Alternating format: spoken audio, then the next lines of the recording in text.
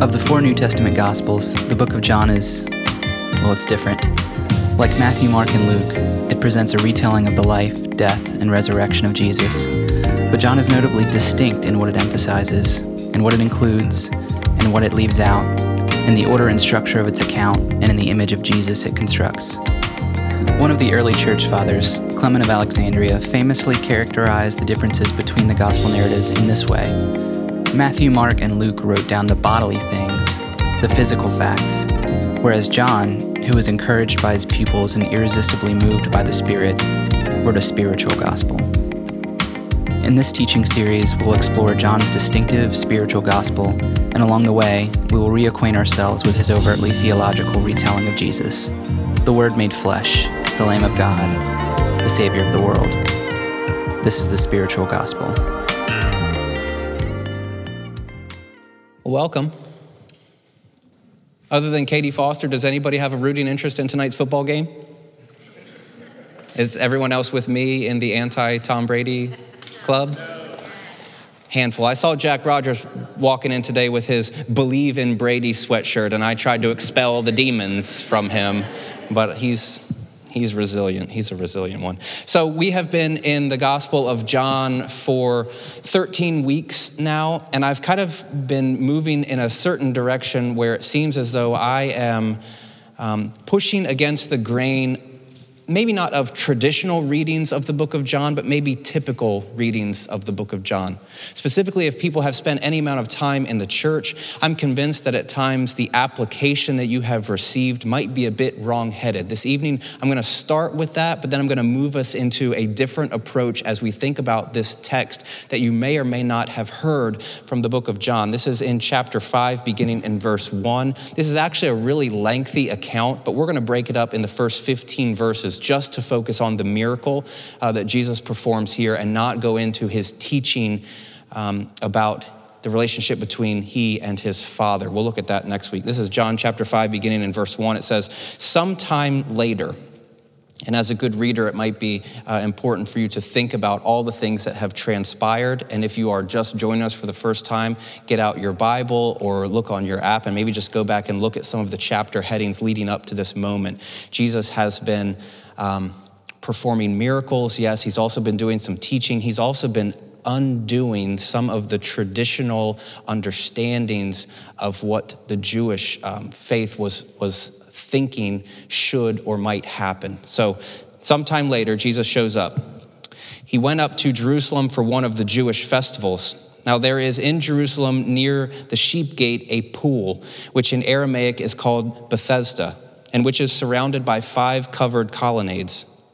Here, a great number of disabled people used to lie: the blind, the lame, the paralyzed. One who was there had been an invalid for 38 years. When Jesus saw him lying there and learned that he had been in this condition for a long time, he asked him, "Do you want to get well?" "Sir," the invalid replied, "I have no one to help me into the pool when the water is stirred. While I am trying to get in, someone else goes down ahead of me." Then Jesus said to him, "Get up, pick up your mat and walk." At once the man was cured. He picked up his mat and walked. The day on which this took place was a Sabbath, and so the Jewish leaders said to the man who had been healed, "It is the Sabbath. The law forbids you to carry your mat." But he replied, "The man who made me well said to me, 'Pick up your mat and walk.'" So they asked him, "Who is this fellow who told you to pick it up and walk?" The man who was healed had no idea who it was, for Jesus had slipped away into the crowd that was there. Later, Jesus found him at the temple and said to him, "See, you are well again. Stop sinning or something worse might happen to you." The man went away and told the Jewish leaders that it was Jesus who had made him well. The word of God for the people of God. Oh man, this is such a good story. There's so much going on in this story, so many layers of theological beautifulness that we can uncover, but not tonight, dear friends. We don't have time for that. I do have, in honor of Super Bowl 53, I must say, I have 53 slides tonight in honor of Super Bowl 53. Katie's not feeling too good about that number, folks. She's looking at me like, what are you talking about? Maybe it should be 12 in honor of Tom Brady. But no, tonight it is 53. I do think they will go quick, and if they don't, you just feel free to stand up and walk out. It's fine, okay? I will begin with a brief historical reconstruction of this passage, particularly thinking about the structure in which this particular person was sitting. Okay, so if you can reconstruct this Pool of Bethesda with the 5 colonnades, the NIV has translated it. Many people have attempted to, through archaeological means, reconstruct what this may have looked like. And even in my own travels to Israel, going to this place, you can see some of the remnants, some of the columns that are still remaining where this structure may have been. But most scholars would say that collectively these 2 pools that are separated by a colonnade in between them, thus giving it 5 different porches where people can sit, collectively those pools are about the size of a football field and maybe 20 feet deep. So when you go in, you are committing yourself to get into the waters of this pool. But you can see here it's separated into the north and the south. This is near the Temple Mount in Jerusalem. And for people, they would have been stationed in this structure around the peripheral here so that they could be waiting for the waters to stir. There's a lot of legends and traditions that are underlying what was going on with that sort of thing. But most folks would say that at the very least, that this structure and the pools there was some sort of a water intake pond, if you will. So the waters that are coming in might be causing some sort of a stir in the waters that are being placed in this pool. It is notable to me that when you think about John 5:4, if anyone ever asks you what your life verse is, I think it'd be really funny for you to tell them John 5:4. Why is that? Because it doesn't exist. If you look at your Bible, it jumps straight from John 5:3 to John 5:5, and that's just sort of the sick person that I am to say my life verse is a verse that doesn't really exist. And you're asking me, well, why did they skip from verse 3 to verse 5? Is because in the earliest attested manuscripts, this verse was not there. But later on, people began to introduce the tradition to say that why these disabled people were lying around this potentially magical pool. So some of the later texts that we have add on to, at the end of verse 3, where it says the blind and the lame and the paralyzed had been sitting in this place waiting for the stirring of the water. And here's the explanation that they give. For an angel of the Lord went down at certain seasons. That might be a bit of a misleading translation. At certain times, at certain moments, an angel of the Lord goes down into the pool and stirs up the water. And here's what happens. Whoever stepped in first after the stirring of the water was made well from whatever disease they had. This is the backstory to what's happening here with this person with a disability for 38 years, awaiting for the magical stirring of the water and attempting to get in. He's not the first one into the waters.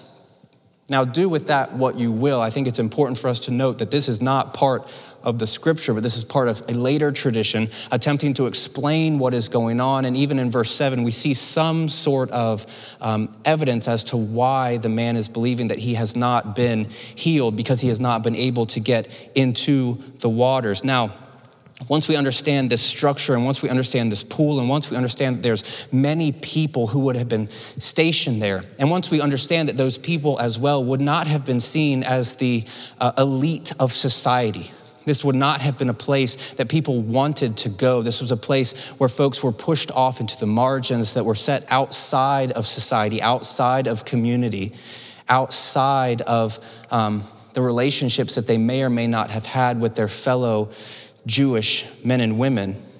A typical reading of this passage that you might hear at a youth group, that you might hear at a church, would focus on a couple of different details in the story. The first one, perhaps, is the fact that this individual had been sitting there for 38 years. Now, it's important for us to note that this doesn't necessarily mean that this person had just stayed there for 38 years consistently. It might be a going back and forth. And obviously, this person would be dependent upon his friends to move him back and forth. This is a regular occurrence where you might find this individual there for 38 years. I'm 37. Almost the entirety of my life would be stationed in this place, waiting for something to happen. If that's not something that is picked up on, it might be this line from Jesus where he shows up to the man that has been laying there for 38 years and says, "Do you want to be well?"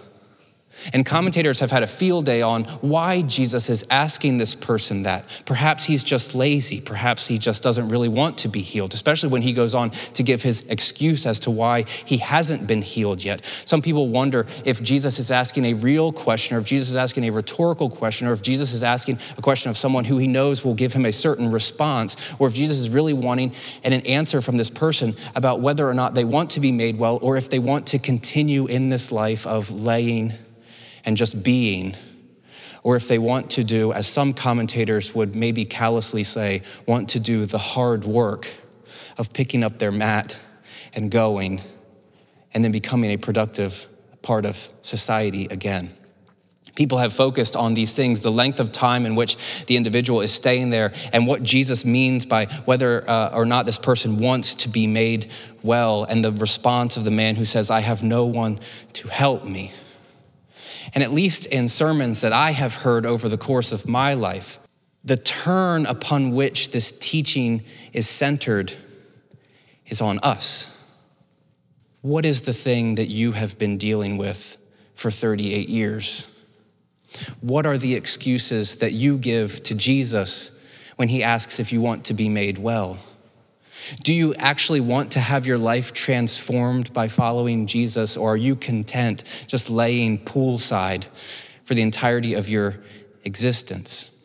These sorts of sermons, and they might not be ringing bells for you, these are the things that I've heard in my past where the text becomes about us. It's not about what Jesus is doing, and it's certainly not about what Jesus is doing with regard to the historical context of this passage. So might I suggest this evening that we don't just immediately go to us and think about our own infirmities, and don't think about the things that we would say to Jesus as far as, do we want to be made well? I don't want to go there yet, because we have to add a bunch of layers on top before we can come back to that question, because Jesus is not simply just asking if this man wants to be made well. There's a lot more going on in this passage, and I want to kind of get us there.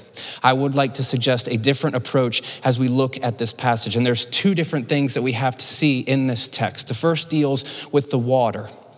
So as we think about the healing water of this pool that this man is laying at, it's important for us to understand the traditions of healing properties of water, both in the ancient Near Eastern context and in the first century Jewish context. And ancient people had different ideas about what water might be able to do. Think back, all you Old Testament scholars in the room, think back to the commander of the king of Aram's army, Naaman, who had leprosy. And in 2 Kings chapter 15, I believe, Naaman was asked to go and to bathe in the Jordan River, something that he did not want to do. Why would I, a man of esteem, why would I, a man of high intellect and great grace, go wash myself in that dirty, muddy, gross Jordan River? People had these ideas about perhaps water being able to heal. In the Roman culture, it wasn't just about bathing, but if you could drink from certain streams, perhaps there would be healing properties that go into it. There's healing shrines in Greek religions that people were dependent upon. It might be a spring for purification that was an essential component of these ancient Greek healing sanctuaries, places next to the temples where folks would go because they thought that there was something inherent within the water that might help them to be brought back. We also see Jewish hot springs and healing baths where people would go out into the wilderness perhaps and just be. And automatically when I think about hot springs and healing baths, I think about Jory floating in the salt baths in Ocean City, just relaxing with the melodies of meditative music as he just sits and floats. I haven't been, so I have no idea what's going on, but don't mess with my mind, Jory. I just think of that as these Jewish people are out there in the hot springs wanting to be healed of whatever it is that is ailing them at that time. There's also traditions surrounding the Pool of Bethesda, the actual site that we're thinking about this evening. After this story and after Jerusalem is destroyed and taken over by Rome, we have traditions specifically surrounding the Emperor Hadrian. And under his rulership, the pool was dedicated to Asclepius. I have no idea if I'm pronouncing that right, but it sounded scholarly, didn't it? Asclepius, the god of healing, this temple, this place that where our story takes place has been named after the god of healing because people thought there were healing properties that were taking place in this specific location. Also, in 1866, there was an archaeological find. There was a broken marble foot that was found in the debris in the vaults of the church at St. Anne, which is the site that we're thinking about, the Pool of Bethesda. There have been cathedrals built on top of it. And on top of this marble foot was the inscription in Greek that says, Pompeia Lucilia dedicated this votive gift. It's a marble foot, and some people have thought that she might have had an ailment in her foot, and when that healing took place, she came back to thank the gods by having this marble statue of a foot dedicated. When you think about all of this tradition that's lying in the background, one scholar says that Jesus in this healing is in competition with ancient healing sanctuaries. It's not just as though he's going up to someone who has been having this ailment for 38 years and saying, do you want to be made well? There's something underneath of that. It's also interesting that there's no faith in this story. There's no asking from this person in this story. Jesus goes and seeks out this individual and says, do you want to be made well? But underneath all of that is this long line of tradition where waters might heal one, and Jesus is attempting to address that. It is, in a sense, another water story in John. Remember, John is called the spiritual gospel, and he has all of these themes that demonstrate theological richness, and water is massive for John. It's not going to end here, but we've already seen a few of these stories, whether it's Jesus' baptism with John and Jesus becoming the new Moses, if you will, the new leader of the people, if you will, the new Messiah, if you will. We've also seen that when Jesus, in his first miracle at the wedding of Cana, where he turns water into wine, remember, he sees the stone jars over to the side, the stone jars that are used for ritual purification, the stone jars that are meant for people to wash their hands to stay kosher with Jewish law. It's these stone jars off to the side that were meant to purify people, and Jesus says, fill them up, and he transforms the water into wine. Jesus is doing something new in that moment. It's not about ritual purification anymore because Jesus is here. The implements that you have to bring about cleanliness according to Jewish law, they are over and abolished because of what Jesus is doing. When Jesus shows up to the woman at the well in Samaria, he talks about new, living, fresh water that is moving and flowing. It's not water from a cistern, and it is better than the water that you have from this well of your ancestors. Jesus is doing something new. And now in this healing pool that is probably filled with people who are waiting for the waters to stir. They're waiting for the water to rush in so that bubbles will be made, so that their traditional understanding of what is happening, that divine understanding that they will be healed if they just roll themselves into the pool. Jesus is saying it's not about Bethesda. It's not about the pool. It's not about the bubbles. It's not about these angels that you have conjured up. It's about my very word that says, be healed, pick up your mat and walk. Jesus is not just healing this individual. Jesus is undoing anything that rivals his power, his goodness, his miraculous capabilities by saying it's no longer about the stone jars. It's no longer about the well of your ancestors. It's no longer about the pool where you think you can be healed. I am doing something new. You see, when we rush to put in our own 38-year-long problems, when we rush to allegorize the story into what are the things of which Jesus says to us, do you want to be made well? We miss the richness of what Jesus is doing by systematically undermining the system of the time and saying, I am blowing it up. I am doing something new, and I am bringing you guys along for the ride. So in this first bit of teaching, we have to understand the waters and what Jesus was really battling in this moment. It wasn't just the faith or lack of faith of this individual. It was something deeper. It was the people's mistrust in a mythical ideal of healing that's rooted in water. And Jesus says that is not what you should be trusting in. You should be trusting in me. But really, this part of the story, scholars would say it's just a stage prop for what Jesus is really about. The text says the day on which this took place, this miracle took place, it was a Sabbath. That is an important fact. And actually, the way that John tells this story, it's completely masterful. Because notice, it doesn't show up until verse 9 of the story. He goes on to tell about this person who's been laying at this pool for 38 years, who desperately wants to be healed, or at least maybe is putting himself in the position of wanting to be healed, trusting in these mythical, magical waters. And Jesus says, it's not about the waters. I'm doing something completely and utterly new. And the reason why he's telling this story for John is so that when it turns and it says that it's on the Sabbath, the ancient audience would perk up and say, something is going on here. For people that don't know, the Sabbath has an illustrious history in Old Testament texts. I'm going to read you a ton of them, okay? That's a technical term. This is Exodus chapter 20 in the 10 Commandments. It says, remember the Sabbath day by keeping it holy. 6 days you shall labor and do all your work, but the seventh day is a Sabbath to the Lord your God. On it you shall not do any work, neither you, nor your son or daughter, nor your male or female servant, nor your animals, nor any foreigner residing in your towns. For in 6 days, catch this because we'll come back to it, the logic, the reason in Exodus's version of the 10 Commandments is this. For in 6 days the Lord made the heavens and the earth, the seas and all that is in them, but he rested on the seventh day. Therefore the Lord blessed the Sabbath day and made it holy.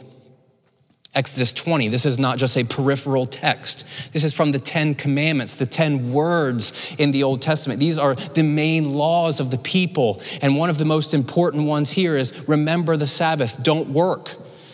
Neither you nor your kids, nor the people that live with you, not even your animals, don't do any work on this day because it's holy. Later in Exodus chapter 31, it says, observe the Sabbath because it's holy to you. Anyone who desecrates it must be put to death. Those who do any work on that day must be cut off from their people. For 6 days work is to be done, but the seventh day is a day of Sabbath rest, holy to the Lord. Whoever does any work on the Sabbath day is to be put to death. This is Old Testament text, and it is brutal. I've been listening to these podcasts lately with a couple of psychologists talking about the Old Testament, and they're both dancing around the issue that the Old Testament is brutal and bloody, and the fact that if God is consigning these works into print, then what sort of a God does that make him? If you disobey by not keeping the Sabbath, the text says, you die. I'd like to posit just something for you to be thinking about as you're wrestling with some of these concepts. And this will not get us out of the difficulty that is brought about by reading a passage such as this. And I'll also be honest, it's going to get worse before it gets better because I've got some other stuff for us this evening. Remember that it is inappropriate for us to take our 21st century rational enlightenment-fueled ideals that are formulated within our American democratic society and put them back onto an ancient text. It does not always get us out of the difficulties, but if we start here from this viewpoint and then throw it back to this ancient text and say, that's not fair, that's not right, a lot of times we're forgetting the historical context in which these texts arose. I just want to submit that to you. It does not always get us out of the difficulties that the text brings about. This passage continues, the Israelites are to observe the Sabbath, celebrating it for the generations to come as a lasting covenant. It will be a sign between me and the Israelites forever. For in 6 days, the Lord made the heavens and the earth, and on the seventh day, he rested and was refreshed. Exodus 35, Moses assembled the whole Israelite community and said to them, These are the things the Lord has commanded you to do. For 6 days work is to be done, but the seventh day shall be your holy day, a day of Sabbath rest to the Lord. Whoever does any work on it is to be put to death. Leviticus 23, there are 6 days when you may work, but the seventh is a day of Sabbath rest, a day of sacred assembly. You are not to do any work wherever you live. It is a Sabbath to the Lord. Deuteronomy 5, the other version of the Ten Commandments. It says, observe the Sabbath day by keeping it holy as the Lord your God has commanded you. 6 days you shall labor and do all your work, but the seventh day is a Sabbath to the Lord your God. On it you shall not do any work, neither you, nor your son or daughter, nor your male or female servant, nor your ox, nor your donkey, or any of your animals, nor any foreigner residing in your towns, so that your male and female servants may rest as you do. Here's the rationale. Remember that you were slaves in Egypt, and that the Lord your God brought you out of there with a mighty hand and an outstretched arm. Therefore, the Lord your God has commanded you to observe the Sabbath day. In the Ten Commandments in Exodus, just note, it's based on creation principles. God works for 6 days and then he rests. In Deuteronomy, this command is based on the Exodus. You were once in slavery and in servitude to these people, but now you're not. There's a difference in the way these laws are worded, but do we get it? Text after text in the Pentateuch. Don't work on the Sabbath. This is a massively important law. It's a big deal, so big, in fact, that in the book of Numbers, chapter 15, there's a really bizarre and troubling story for the people who have come into this place with a lot of baggage towards the church, towards the Bible, towards Jesus. This will not help you. This is one of those texts where I'm sitting there thinking like, I probably shouldn't put this into the slideshow. But what does that say about me if I'm scared to talk about it? So here's what happens in this passage. While the Israelites were in the wilderness, a man was found gathering wood on the Sabbath day. Can you believe it? He's gathering wood on the Sabbath. You guys are really quiet and like the voice is just echoing, okay? Those who found him gathering wood brought him to Moses and Aaron and the whole assembly, and they kept him in custody because it was not clear what should be done to him. And then the Lord says to Moses, the man must die. The whole assembly took him outside the camp and stoned him to death as the Lord commanded Moses.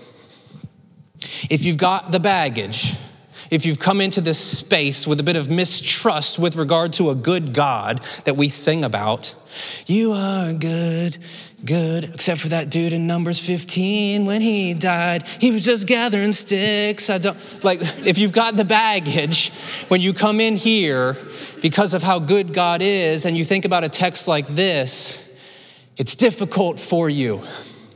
And I'm not going to help you today because we don't have time for that. But I want you to at least understand this one simple principle. The Sabbath is a big freaking deal for this ancient people trying to wrestle with what it means.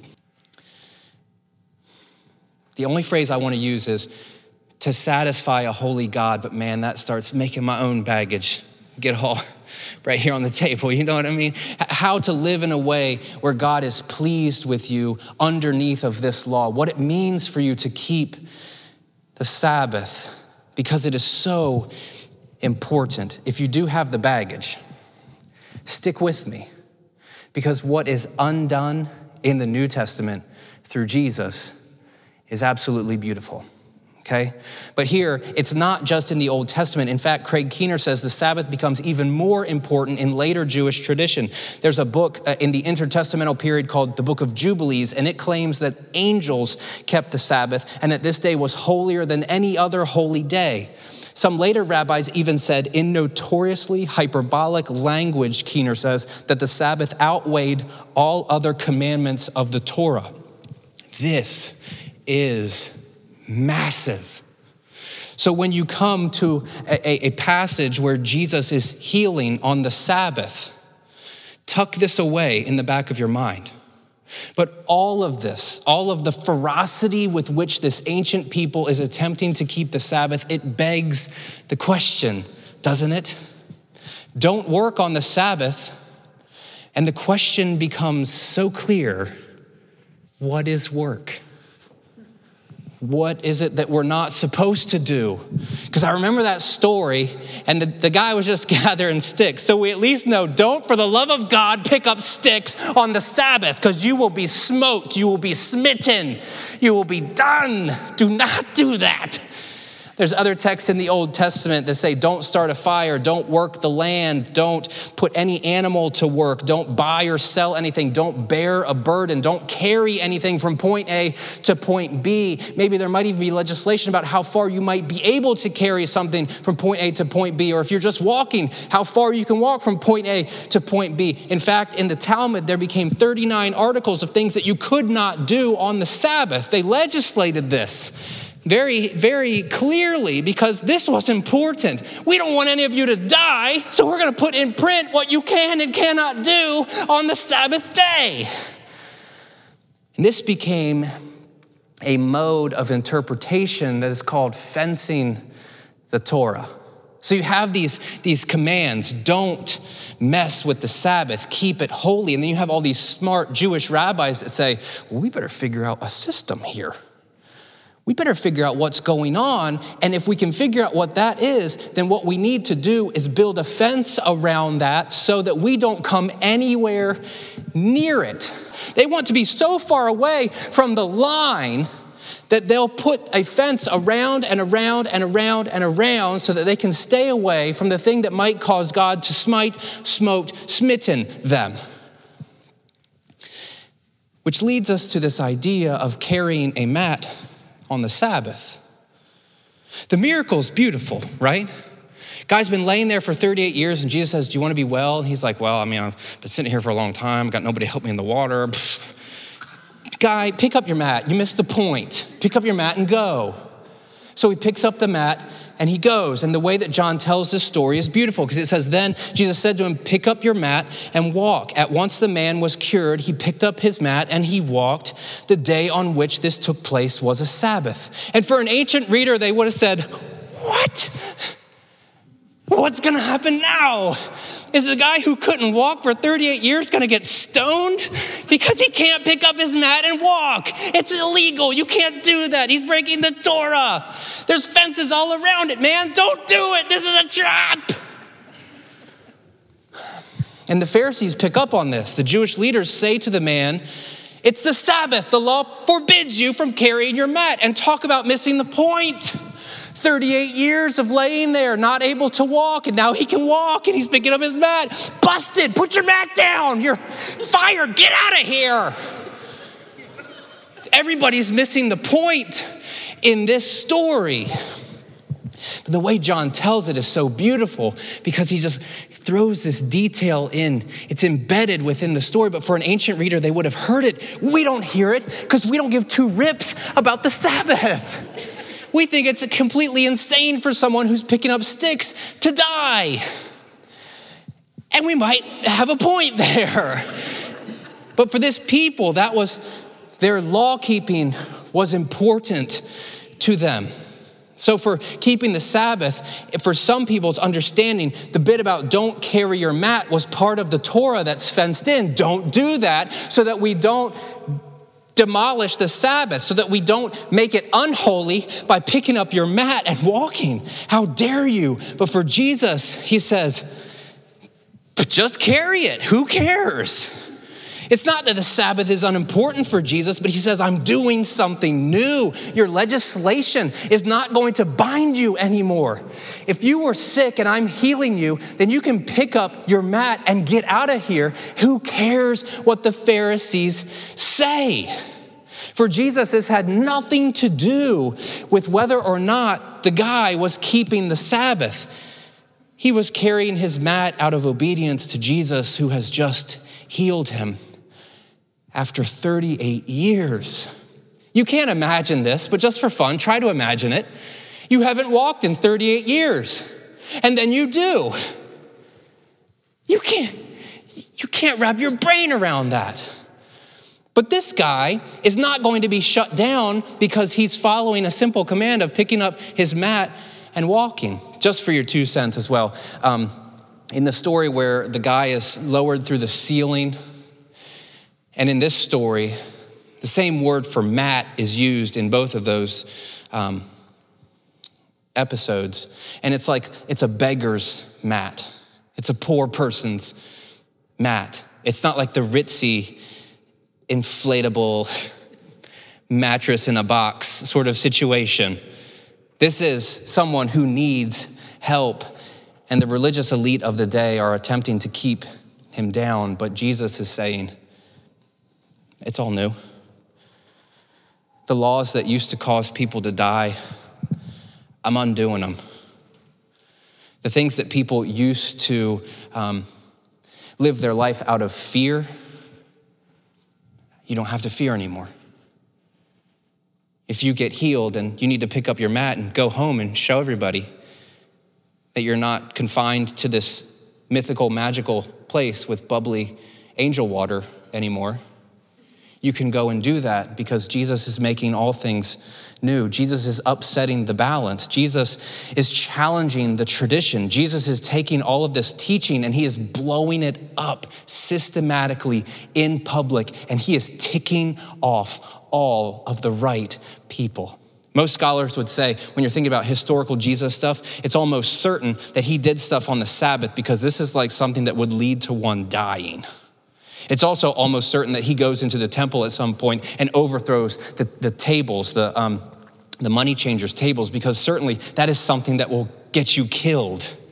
So for these scholars to say these are the things that Jesus is doing to upset the balance of power, but for us, theologically, these are the things that Jesus is doing to invite people in, to participate in the newness that he is initiating. When we reduce it, and I'm gonna go back here one time. When we reduce it and say, what are the things you've been struggling with for 38 years? What are the things that when Jesus says, do you wanna be well of this, and you struggle? We fundamentally miss the depth and beauty of this story in what Jesus is actually doing. The water, forget it. These old pagan myths, forget it. I've got something that's better. Notice, the guy didn't come anywhere near the water. All Jesus did was say, get up. Same word there, it's a resurrection word. Agera, get up, rise, pick up your mat and walk. And also, the bit about the Sabbath. It becomes this big point of consternation for the religious elite. But Jesus says, I'm on to something that's different here. And if you Pharisees can't get on board with that, I'm gonna make my crew people that can. The invalids, the blind, the hurt, the maimed, the people that understand what healing and transformation is all about. I'm doing something new. And your traditions and your routines, I'm going to upset them. Really, if there's a question that we should be asking from this text, it's not, what are the 38-year-old sins that might be keeping you down? But what are the traditions that you're holding that are keeping you from what God is doing here and now? What are the things that you're holding on to that King Jesus is saying, I'm upsetting those things because what I'm about is new and it's different and it's going to demand something of you where when I ask you to pick up your mat and carry it on the Sabbath, and you as a good religious person have baggage with whether or not that should go, maybe those are the questions that we should be asking. Where is Jesus taking us and moving us? The typical reading, I would argue, misses the point. And if the typical reading is only something that I've heard or that I've been aware of or that I have my baggage with, then let's at least just move on from that and understand that this story has a theological depth where it's not just about you. It's not even just about healing. It's about Jesus systematically undoing the normal for the sake of bringing the kingdom of God to earth. This reading where it centers around us, it misses it. So we're gonna circle back and I'm gonna close with this. Slide 53, Katie, we made it. when Jesus says, do you want to get well? How I'm going to inappropriately massage that today is in this way. When Jesus says to you, do you want to get well? Perhaps how we might be able to think about that would be, do you want to be about the new work that I'm about? Do you want to be with me as we move towards restoration and reconciliation? Do you want to partner with me, even though it'll cost you something, and even though it might be difficult, because you've heard your whole life that you can't pick up your mat and walk, but now I'm asking you to do something that might hurt you a bit. Do you want to get well? Do you want to be saved by being with me as we attempt to bring reconciliation and newness to the world around us? Now, I understand, as much as I'm standing here, that for some of you, you do have an allegorical or a metaphorical battle that you have been waging, perhaps for a metaphorical or allegorical 38 years. And what I want to offer you this evening is even that is something that King Jesus is attempting to address in this story, because as his people rally around him and as his people become folks who care about restoration and reconciliation and redemption, as his people become those who are focused on the same sort of goal that he has in mind, we will become advocates for you as you are in the midst of that battle. My hope this evening is that maybe before we get to me or to you, we think about what we see here in Jesus, and we begin to wonder if he might be calling us and urging us and moving us to align with him as he brings heaven to earth. I do have news for you, and it's not going to be cool. Anytime you're involved in that sort of activity, it is going to be hard. It is going to be difficult. Not everyone wants other people to experience heaven on earth. So when you become the advocate for that, it might be difficult for you. But perhaps it's in those moments when we can hear the soft whisper of our King who says, pick up your mat and go, you'll be okay, I am with you.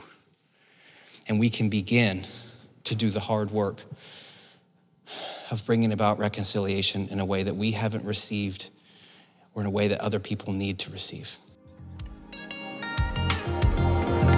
Thanks for listening to this week's teaching from the Restoration Project.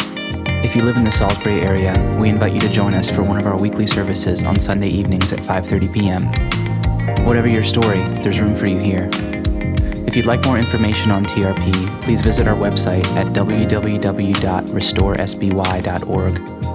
And for previous sermons, check out our SoundCloud page at www.soundcloud.com/RestoreSBY, or subscribe to our podcast on iTunes or Stitcher. See you next week.